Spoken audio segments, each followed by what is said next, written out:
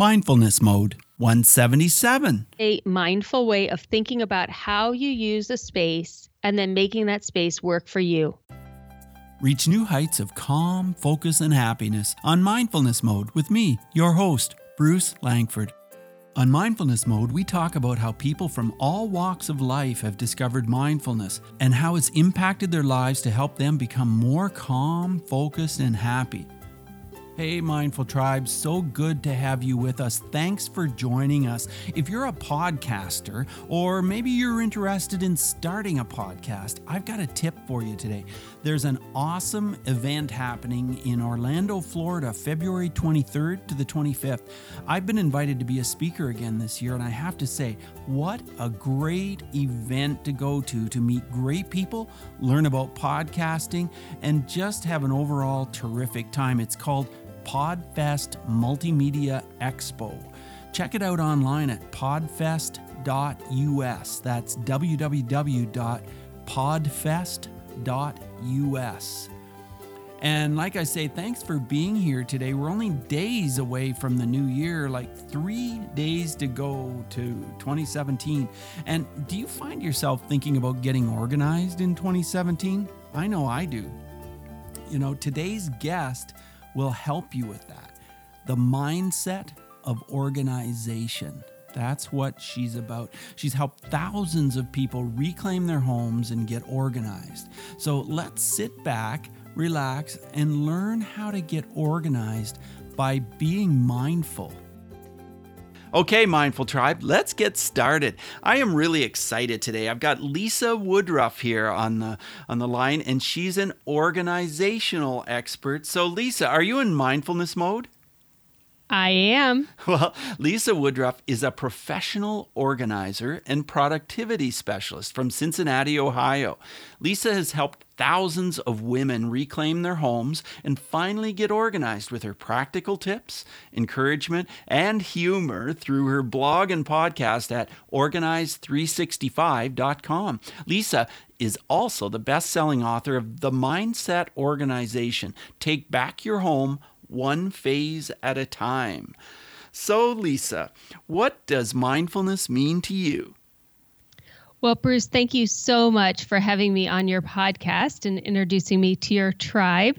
And I was just talking to you a little bit in the pre-interview chat about how I have looked at mindfulness really as mindset, and I'll talk about that quite a bit in this interview. But more recently, I'm realizing that mindfulness is a little bit different than mindset, but in both things, I think that being mindful or changing your mindset to me is thinking and looking at things from a big picture view as opposed to, just the day-to-day or the immediacy of things. Mm-hmm.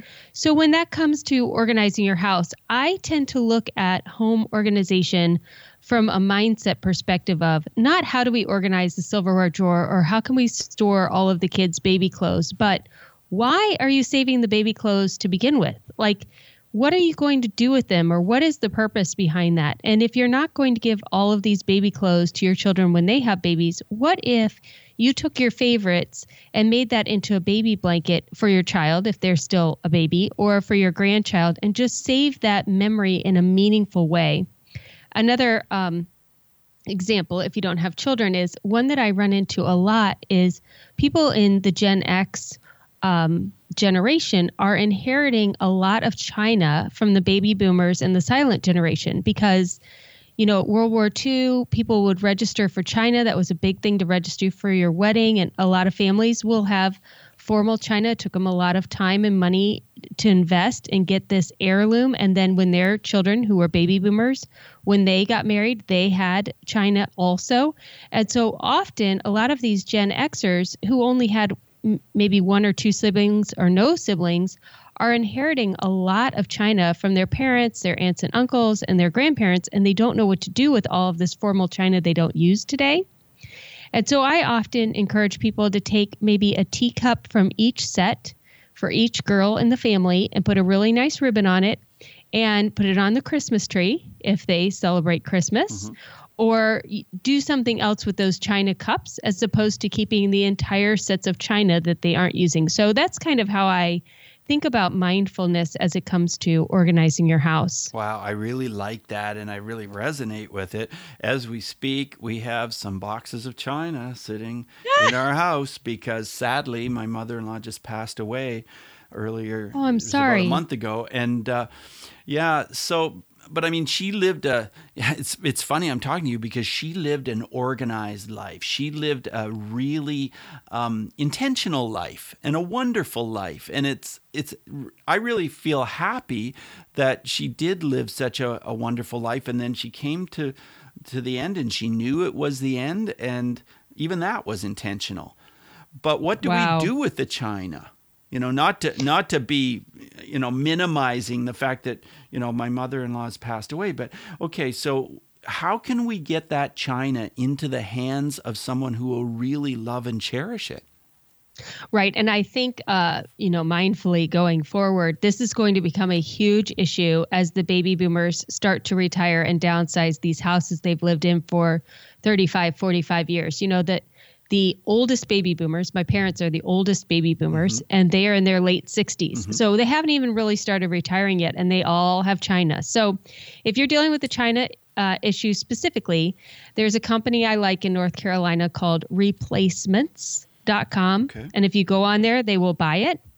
And then people who have china and they still use china, they go there and they buy pieces as they break, or as, my mother-in-law is still collecting the china. She's in her 70s. Sure.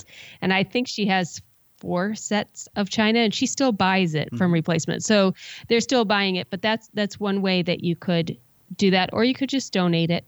Sure, of course. And so here's another question, Lisa. So many of us have a sentimental attachment. I'm not so much that way, I don't think, but my wife is. And she feels that so many of the pieces, the furniture, some of these, and some of this furniture my mother-in-law refinished. So there's this sentimental attachment. How do we deal with the mindset of that when we already have a house full of furniture? Yes, I talk about this a lot in my podcast. And what I say is that it usually takes about 5 years from the passing of a loved one for you to really be able to separate them from their stuffs.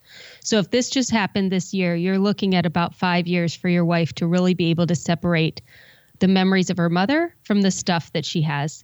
And there's no way to speed up this process.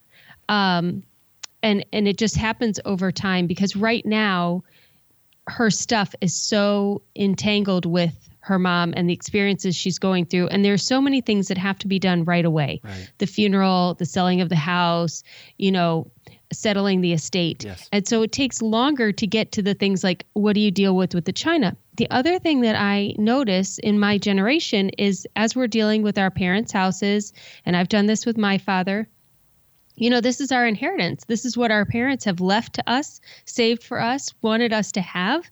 And so it's their last gift to us.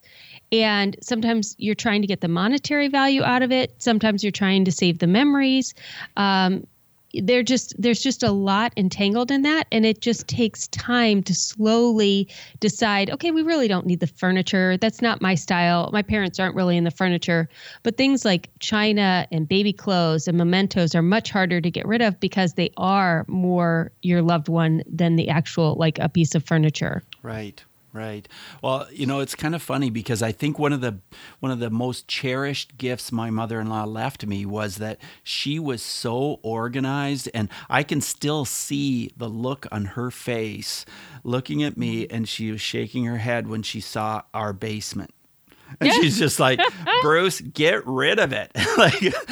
And so that inspires me, that lives on. And I'm like, yes, I have to be intentional. I have to take the time and just, even if it's just corner off a little section of the basement and say, I'm just going to clear out this one little area. Is that a good way to approach it, Lisa? I love that. I love that you're bringing this up, because for the last 5 years, I purposefully have been organizing my own home from complete chaos until very organized. It's very organized right now. And this year, I really challenged myself. Just because it's organized doesn't mean that I should keep everything that I have. Right. And I went through my storage room, like you're saying, and I got rid of 10 things I had been keeping for 30 years that I did not need to be keeping. But they still worked. Maybe I would use them one day, or I owned them and had already paid for them. And it's my house. Why should I get rid of them, right? Mm-hmm. But I don't need the skis I had in high school. I don't need the fake trees I used to decorate the house with. I don't need the encyclopedias that nobody is using anymore. Right. And so really looking at your stuff, what are you saving, especially as you start to age? Because God forbid something happens to me tomorrow, 85% of the stuff in this house is legitimately mine. It's not my kids and my husband's. Mm-hmm. It's mine. Right. And do we really need it? So my new goal is to not have anything in my storage room. Like, why am I storing stuff? Right. Yeah, I really like that. And I think that the whole mindset behind this idea that there is some kind of attachment to something that I'm really not using. And clothes, there's another topic. How do we deal with clothes? A closet full of clothes that I'm looking, this still fits me. I could still wear this. Oh, I did wear it. Like, I can't remember when. How do I deal with this, right. Lisa? So, I think as you're listening to this interview, you need to think about what generation you're in. So, Bruce, I'm a Gen Xer. What generation are you? I'm a baby boomer. Oh, you are a baby boomer. Yes. Okay. So millennials who are listening to this podcast may have already tuned out, but don't tune out, millennials, because you're going to get all this stuff. So you need to listen to why we have it. So in my experience, the generation that is older than baby boomers is the silent generation. They were born during the Great Depression. They were raised in the 30s, and then they had their children in the 40s and 50s. And so they never had a lot of material possessions, and the ones that they did were very thoughtfully purchased. Mm-hmm. And then the baby boomers were born in one of the most abundant times in American society, and they've always been marketed to. Like, the marketing agencies still ignore Gen Xers, and they're still targeting baby boomers because they've always been consumers. Mm. And so they've always been able to purchase more than any other generation before or since has been able to purchase. So they have more stuff, but yet it still wasn't as easy to buy as it is for, let's say, millennials. Like, I'm so used to ordering on Amazon, I can get whatever I want in 2 days. Baby boomers do purchase that way today, but it's not how they grew up purchasing things. Right. They had to go to the store, buy it, bring it home. It was an event. Yes. So to buy clothing, like I buy so much of our clothing online. I took my daughter to the mall the other day and went shopping. I could not believe how inexpensive clothing is at the store.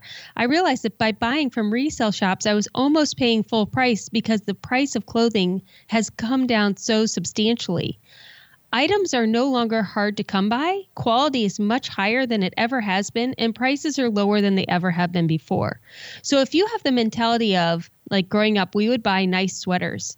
My mom would buy me really nice, expensive sweaters, 1 or 2 every year, and we would save those, and I would have these sweaters for decades. Mm-hmm. That's not how people buy clothing anymore. So you need to think about, how was clothing purchased in the past? How do you currently purchase clothing? How much does it cost? How often do you wear it? And then look at your closet and say, okay, I don't need to keep this really nice sweater from 20 years ago because I don't wear sweaters anymore. But it's hard to let go of the way you used to purchase and use items. So it's a conscious thought process as to how you would replace that item if you needed it today. Right. I think some of us just feel a sense of being defeated at times, and that sense can be very overwhelming. And how can you use mindfulness to just kind of get past that sense of overwhelm and just take action? Yeah, I 100% agree. So if you're going to start in your closet, maybe what you do is take out, here's a real easy way to do it. I'm sure you've heard this before. Turn all your hangers backwards. So, they're not hung normally on the rod. They're hung backwards. So it's harder to get them off the rod. Right. Hang them all backwards. And at the end of 6 months, see what you haven't worn. Okay. That's one easy way to see what you haven't worn. That's real simple, easy solution. Right. Another thing would be to go through and go ahead and eliminate, I like to say 50% the first time. Mm-hmm. Like, ruthlessly eliminate everything that you don't wear. If you don't want to get rid of it, totally fine. Like, get rid of the things you can get rid of. But let's say there are 20 outfits that you're not sure. Maybe you would use them, maybe you wouldn't. Go ahead and bag those up for Goodwill and put them in your basement. Mm-hmm. And then 6 months from now, if you've never gone for them, just take the bags right to the car. But at least they're there just in case you needed them. Some people need that extra time or security that it's down there in case I found I really do need that skirt for that event. Right. Yeah, that makes perfect sense. So is there a way to kind of get prepared for this moment when I'm going to take action? Do I need to meditate first, Lisa? I'm kind of being a little silly because I actually do meditate every single day. But is meditation part of your life? It's so funny because as of the last 2 days, that's why it's just so funny that you say that, because I'm reading this book. I think it's called Think Big or Think Bigger. Hold on, I'll look it up while we're on the phone. Sure. Playing Big by Tara Moore. Playing Big. Right. And she walks you through this episode of going into the future and seeing your 20 years into the future self. Uh-huh. And so I did the exercise yesterday morning and I failed at it. I couldn't see the person's face. The house didn't really work. And she gave me all bad advice. Like, it was a very negative picture. Luckily, Tara said in the book that sometimes this happens. So this morning I was like, I'm redoing it. So I redid it and it wasn't 100% clear, but I got a better picture. And I was like, okay, I could see how seeing myself in the future in this way, in this mindfulness way, in this stopping, listening, meditating way is different than how I normally do it, which is, what's my goal for the next 30 years and trying to go. So yes, I would say if you're in the mindfulness practice, then I would definitely sit down and meditate and say, I would maybe start, I'm not very good at, so you'll have to correct whatever I'm saying that's wrong, but maybe go into that meditation saying, okay, what do I look and feel great in? What do I love about myself? Like, what part of my body do I like to accentuate with my clothing? Mm-hmm. And what is the right amount of clothing for me to have? Like in our family, we don't have a lot of clothing. I do laundry every week and pretty much 80% of the clothes are dirty every week because we just don't have a lot of extra clothes. But I would rather have it that way than have double the amount of clothes and have half of them unworn. Right. So, and then hear for yourself, like, what are the clothes that are best for you? What looks best on your body? And what's a good number for you? No one can say what a good number of clothing is for you. That's individualized. Right. Yeah. I get certain clothes that I wear for a period of time, and then I just really feel comfortable in those clothes. And so I like what you're saying. I like to just have not too many and just kind of rotate between them. And then, of course, we have the seasons because, then we have to transition when it becomes cold and we have the snow and the cold weather. And do you take your other clothes and get them right out of your closet, or do you just leave them there, or what do you do, Lisa? So we keep all of our clothes in one closet. Now, we do have a walk-in closet. Our master closet is walk-in. It's not huge, but it is a walk-in closet. And the kids both have regular standard closets. And so all of our clothes are in there, and I just move them on the rod so it's easier to get the ones that are the current season and harder to get the ones that are off-season, but they're all on the same closet rod. Right. That makes sense. So I was reading in your book, Lisa, about when you were a young child and you were at your grandmother's and you were putting together puzzles, and it just meant so much to you to be putting together the pieces of this puzzle. And was that when you first knew that you were an organized person?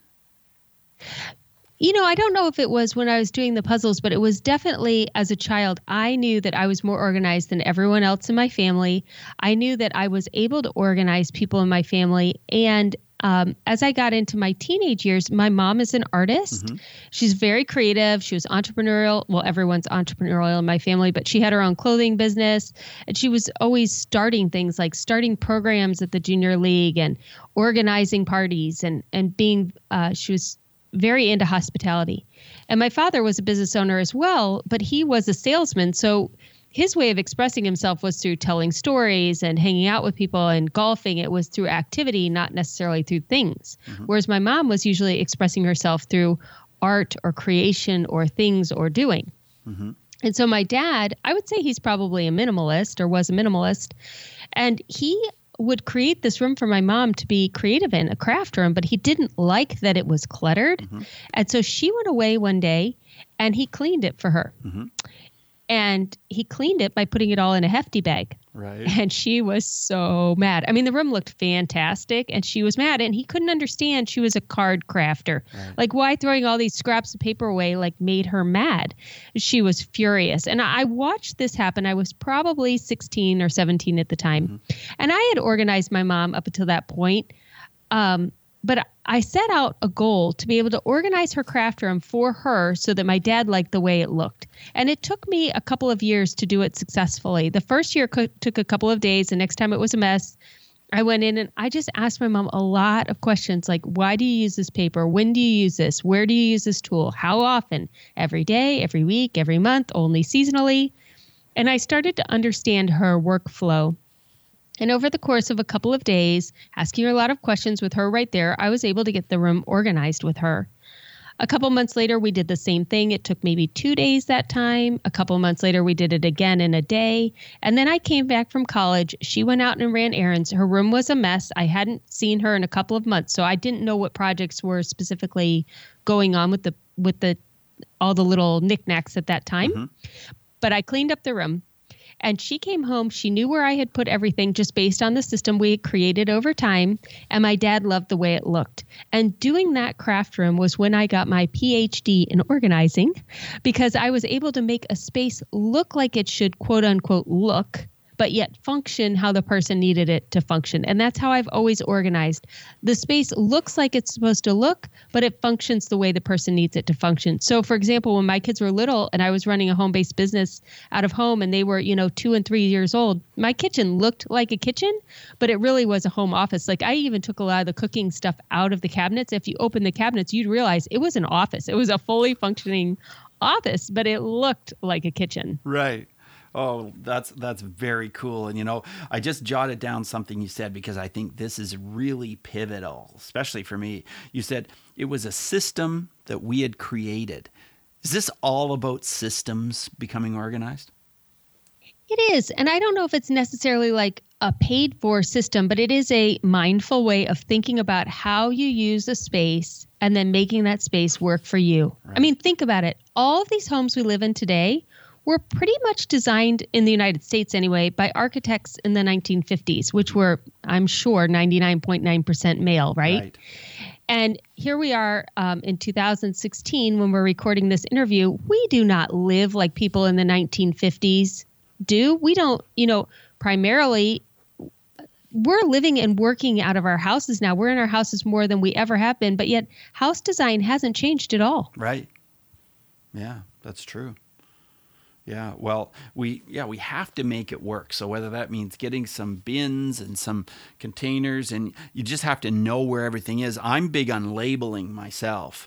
And some people laugh at me because I label everything because I think, you know what? If I put it in that bin, I might not remember in a couple of days where that stuff is. And if I see that label, then I'm like, oh, I just breathe a sigh of relief. And that to me is a sense of mindfulness, a sense of being able to just relax and know that things in my space are accessible. I won't have to be trying to remember where things are. I'll just know. It makes life so much easier, doesn't it, Lisa?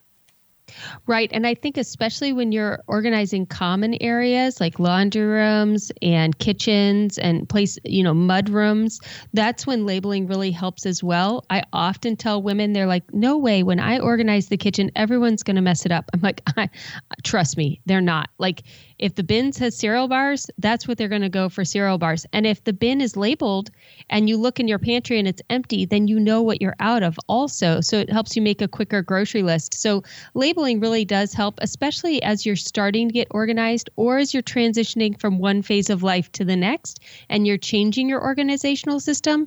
The labels will help you, as you process through that change. Right. Sometimes I think when you're transitioning from one time of your life to another, it would be easier just to change homes and only take what you want with you and leave everything behind. I have an apartment building, and I found that some of my tenants do that. When they move out, they just move out and they leave behind so many of their possessions, which I'm shocked. They leave behind photo albums and all kinds of things. But it's certainly one way to get organized, isn't it?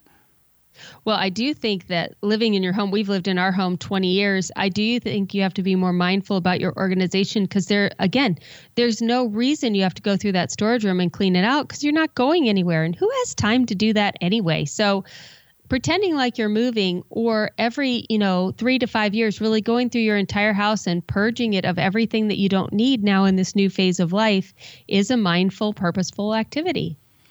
Right. And I think, that's a cool thing that you said, pretend that you're moving. Another thing you could do is you could do that house trading thing, where you go and you spend a vacation somewhere and you're living in somebody's house and somebody comes and live in your house. Well, you could just pretend you're going to do that even if you don't want to do it, and just think, wow, what would it be like for some random person to come and live in my house? Would I be comfortable with that? Do you think that's a good mindset to have, Lisa?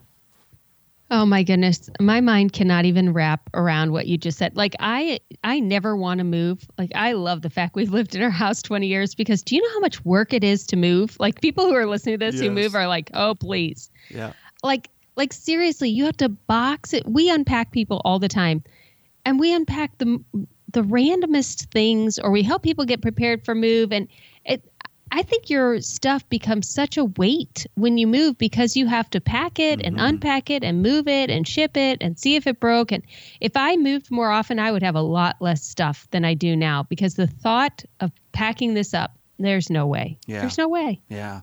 And I think that it's all about mindset. It's all about the thought. My wife said to me yesterday, she said, okay, I have this little chopper. It's Black & Decker. It's this little electric chopper. You can chop an onion. You can chop different things but it's just small. And she said, maybe you'd like it at your office because I know that sometimes, you cook lunch or something. And so I thought, and she said, but if you don't want it, make sure you bring it back. Don't get rid of it. And I'm like, okay. I don't understand that mindset really, but I have to, respect it. So I took it to my office and then I thought, yes, I'm going to chop up an onion. And I did that and put it in that. And then I'm like, okay, but half of the onion is stuck to the side. So now I need a spatula. So I got out the spatula and then I'm like, okay, now I have to take out the blade and I have to wash that. And I have to take out the container off the device and I have to wash that. And now I have to put the whole thing. Hey, just a second here. I think I could have done this a lot faster with one knife and one cutting board, and it would have taken probably about 30 to 40 seconds. So isn't that something that tricks our mind? We think that there are so many gadgets and gizmos that are going to save our time, but they really don't. Would you agree with that? Yes. And I think, again, I've been doing some reading, the book by Strauss and Hall called Generations, and they have another one called The Fourth Turning. And then there's a book called Pendulum by another author. And they all talk about the way different generations look at the world and how different generations impact society. And the fact that there are these certain generations that go around cycle after cycle. So right now we have the silent generation, the baby boom, the Gen Xers, the millennials, and then Gen Z. And it's going to repeat. So the Generation Z is very similar to the silent generation. And the Generation Z's children, which will be born soon, will be very similar to the baby boomers. And our economy and our thoughts and everything go along these 80-year cycles as well. So we just had the recession of 2008. It's not a coincidence that was 80 years from the crash of 1929. Like we go through these cycles, and we go through cycles with our stuff as well. So if you look at baby boomers whose parents used a knife to cut up that onion, right? Mm-hmm. And then we had this great boom in society, and we had all of this consumerism and advertising and the industrial age and all these new gadgets. And we bought all of these different kitchen items, right? Right. And if you look at the kitchen of a millennial, they don't have that chopper. Right. They're using a knife because they're going back to simplicity. And all of society is moving its way back towards simplicity. But 40 years from now, we're going to have another boom of innovation and all of that. And we'll go back to having stuff. So we are in this cycle where not only are the baby boomers and the silent generation downsizing, but the whole world as a whole is downsizing. So millennials are not accumulating what their parents did accumulate. And my children and yours, who are Gen Zers, they will accumulate even less than the millennials are accumulating right now. Very interesting how life works in cycles, isn't it? Yeah. Yes. Yeah, those books sound awesome. Oh, it's addicting when you start reading these. I just love that kind of like puzzling type analytical reading. None of those books are an easy read. Like, Right. yeah, you can't read those at 1.5 times speed on Audible. You have to slow them down and re-listen to parts. Well, you have been involved in professional organizing for so long. Has that been your entire adult life, or did you have a different career before? I was a school teacher before, and I was in direct sales. I sold Creative Memories scrapbooks for about 17 years, and I really have only been in official professional organization for the last 5 years. Oh, wow. And you already have a book and you have a podcast and you have a great credibility as an organizer. How did you establish so much so quick?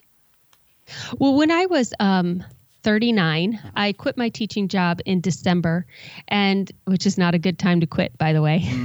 But I needed to for my family. I needed to come home. And in 2009, I had 9 Schedule Cs on my tax return, 9 legitimate businesses that I did. I was a teacher, a tutor. I cleaned houses. I did some organizing. I was in a couple of direct sales businesses and on and on. And so I was about to turn 40. I had quit my job. It just seemed like we'd been at the end of a really long spiraling road between my transition from my accumulation years into the survival years. That's how I call them, as you transition from one phase of life to the next. My father had passed away. Just so many things had happened. I was about to turn 40. I come from a long line of entrepreneurs. I've always been an entrepreneur. And I thought, okay, I'm going to grow a business this time, but I'm not going to jump into somebody else's, like a direct sales business. I want to have my own brand. What can I offer people? What do I have that's unique that no one else has, or not no one else, but what would be best for me?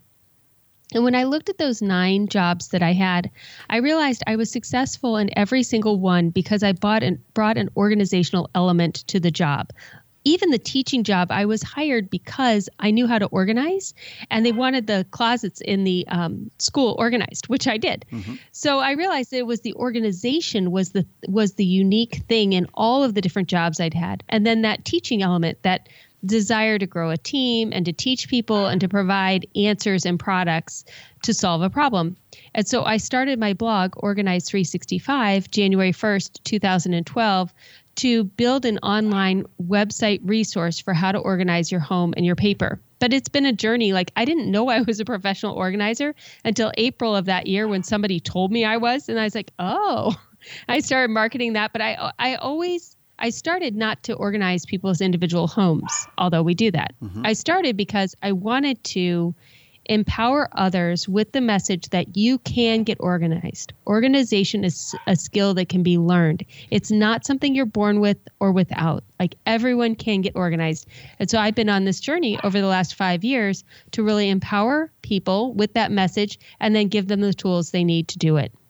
Well, let's talk about your book, because it really takes a specific mindset to write a book and to be mindful in a certain way so that you can go through the processes, start, middle, finish, and get that book done. Tell us how you accomplished that.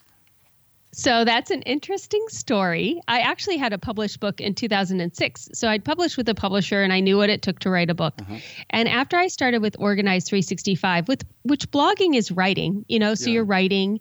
And as you start blogging about whatever business you're going to have, you go on this journey of not only helping other people to solve the problem that you're solving, but really realizing what you're best at. So there are a lot of blog posts I've eliminated about goal setting and growing a business. I always thought I was a business mentor, which I could be, but really my passion is in organizing your home and organizing your paper. Mm-hmm. And over time, I became the expert in those and wrote a couple of ebooks.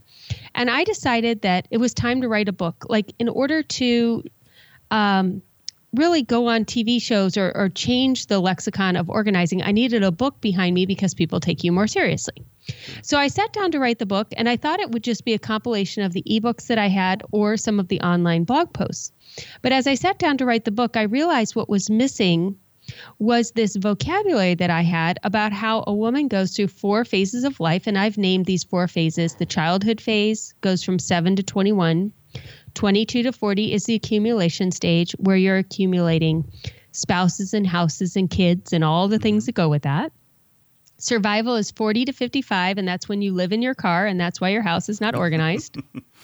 And then somewhere around 55 plus is the downsizing and legacy phase, where you're really starting to think about how much of this do I really need, and what do I want the rest of my life to look like, and what do I want to leave to the next generation. So I needed to get those words out there. And I found that in my podcast, those were the podcasts that were resonating with people the most. The idea that they were in a certain stage of life. And so if you were organizing your kitchen in the accumulation stage, you had to look at it differently than you would if you were in the downsizing stage. Right. And so opening up that mindset of like, okay, it's not just kitchen organization, but it's kitchen organization for this phase of life. And that you get disorganized as you go from one phase to the next. And like you said, the whole idea of the fact that stuff has such a hold on us from our memories, yes, and how to separate the memories from the stuff. So it ended up, the book was not anything I thought it would be going into it. It really is a novel. And it takes you through these 4 phases of life. I've been through 3 of the 4. So I take you through the 3 of the 4 in my own life and how I've organized myself in each phase. And then in the downsizing and legacy phase, I really dive into this whole idea that we've kind of gone into about how generations play into how we look at the stuff that has been saved and the stuff we've saved for future generations. Right. I really like how you put that book together. It makes perfect sense when you think about it to, choose the phases. And, you've got so much about mindset, but you do it in story fashion. So it's a really compelling read. I love what you've done with it. So, way to go. Lisa, I have worked in the field of bullying prevention for some time, and I just find it's so intertwined with mindfulness. And mindfulness can really help people not to feel as though they're being bullied, because there's a whole mindset element there. Were you ever bullied because of your organization skills or anything else? I am such a positive person. Like, I really have a positive mindset, and I was made fun of and things like that, but I never really felt bullied, except for this one time. I had switched from a public school to a private Catholic school in 4th grade. And it was because my sister was starting kindergarten, I believe, and my mom was tired of driving us to those CCD classes on Monday nights. So she put us in the Catholic school. Right. I'm sure there was more to it than that, but that's what I knew. So I went there, and Catholic schools are very small, and the kids start in kindergarten and they go all the way through. Like, you don't transfer in very often. Right.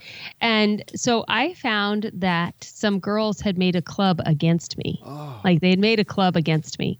And I remember coming home, and my mom had this black rocking chair she'd gotten from my grandmother, and she rocked me. I was a 4th grader, and I just cried like a baby for it seemed like forever. And she just sat there and rocked me. And that's all I remember about that story. I think there was a club eventually. I'm still Facebook friends with these people. Like, we have a great relationship now. Yeah. Yeah. But back then, I never really did make a lot of friends because I have an older mind. Like, I always hung around my grandparents and my parents and was able to talk with adults, and I was raised that way. Yes. And so I was never really able to communicate with people at my own age until I was out of school. So school is really hard for me. But I wanted to share this one other story. Sure. Yesterday, my kids were arguing over something, and my daughter just needed to vent about what was going on. And my kids see therapists and have a whole bunch of issues going on. But they are 15 and 16, which are really, really hard ages. And for some reason, I'm normally like, move at the speed of light. I don't stop and reflect very much, sit and I hate small talk. So my daughter had said earlier that day, a couple of things I thought, I just sat there and I listened to her, and I could tell some things were rolling around in that head. So about an hour and a half later, she and my son got in an argument. I knew it had nothing to do with whatever they were arguing over. And so I just stepped in and listened to her. And for about an hour, it was an hour because my husband walked the dog and came back and we were still going at it. She just talked and cried and yelled and she said a lot of the things she was thinking in her head. She was like, this happened and here's how I feel about it. And this is what I say about it, but I know that's not true. And I'm trying to get my reality to match my mind, essentially what she was saying. But I keep saying all these things, but I don't feel them and I don't think them, but I want to think them. So I'm going to keep thinking them. And then she was talking about what her therapist said. And I thought, so often she's a verbal processor, as am I. So often we just need to have somebody sit there silently and listen. So we can say, this injustice is happening, or I don't understand this, or this isn't working out for me the way I wanted to. And here are the things I'm trying to do that aren't working.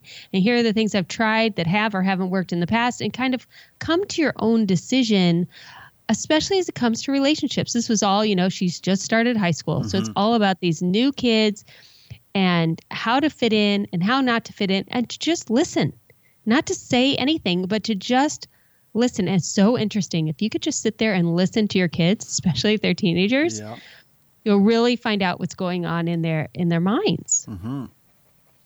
Yeah, you definitely can. You definitely can. And sometimes you have to listen a lot if they say very little. Right, because my son, he's 15 too, and he doesn't say a lot, but sometimes it's what they don't say that you have to listen to. You have to listen in those spaces. And just being ready when they do, because our son doesn't talk very much either. But then when he does, you need to be able to just stop and listen, because he's a thinker. Right. So when he says something, this means he's been thinking about it for a long, long time. Like it's not an off the cuff remark. So I need to take it even more seriously and realize where that's coming from. Yeah, I totally agree. Lisa, my next questions are part of the multi-mode round. Just short 30-second answers are perfect. Here's the first one. Who is one person who has influenced your mindfulness? I would have to say it's Jesus, because he always thought first and acted second. Awesome. How has mindfulness affected your emotions? I'm much calmer now. I have a much longer view of things, and I don't get so caught up in the moment. Tell us how breathing is part of your mindfulness practice. That's so interesting. My cousin-in-law this summer taught me how to breathe, because he's doing a lot of mindfulness. Mm-hmm. And so I get a lot of migraines. I find myself lately saying, okay, well, drink some water and just breathe. And it's been able to eliminate about half of my migraines. Wow, I love that. If you could recommend a book, and I know you've recommended several, do you have any others that you would recommend on mindfulness? One that really changed my mindset was called The Big Leap by Gay Hendricks. I really loved that book. Oh, yeah. What a great author. If you could recommend an app which helps you to be more mindful, what would that be?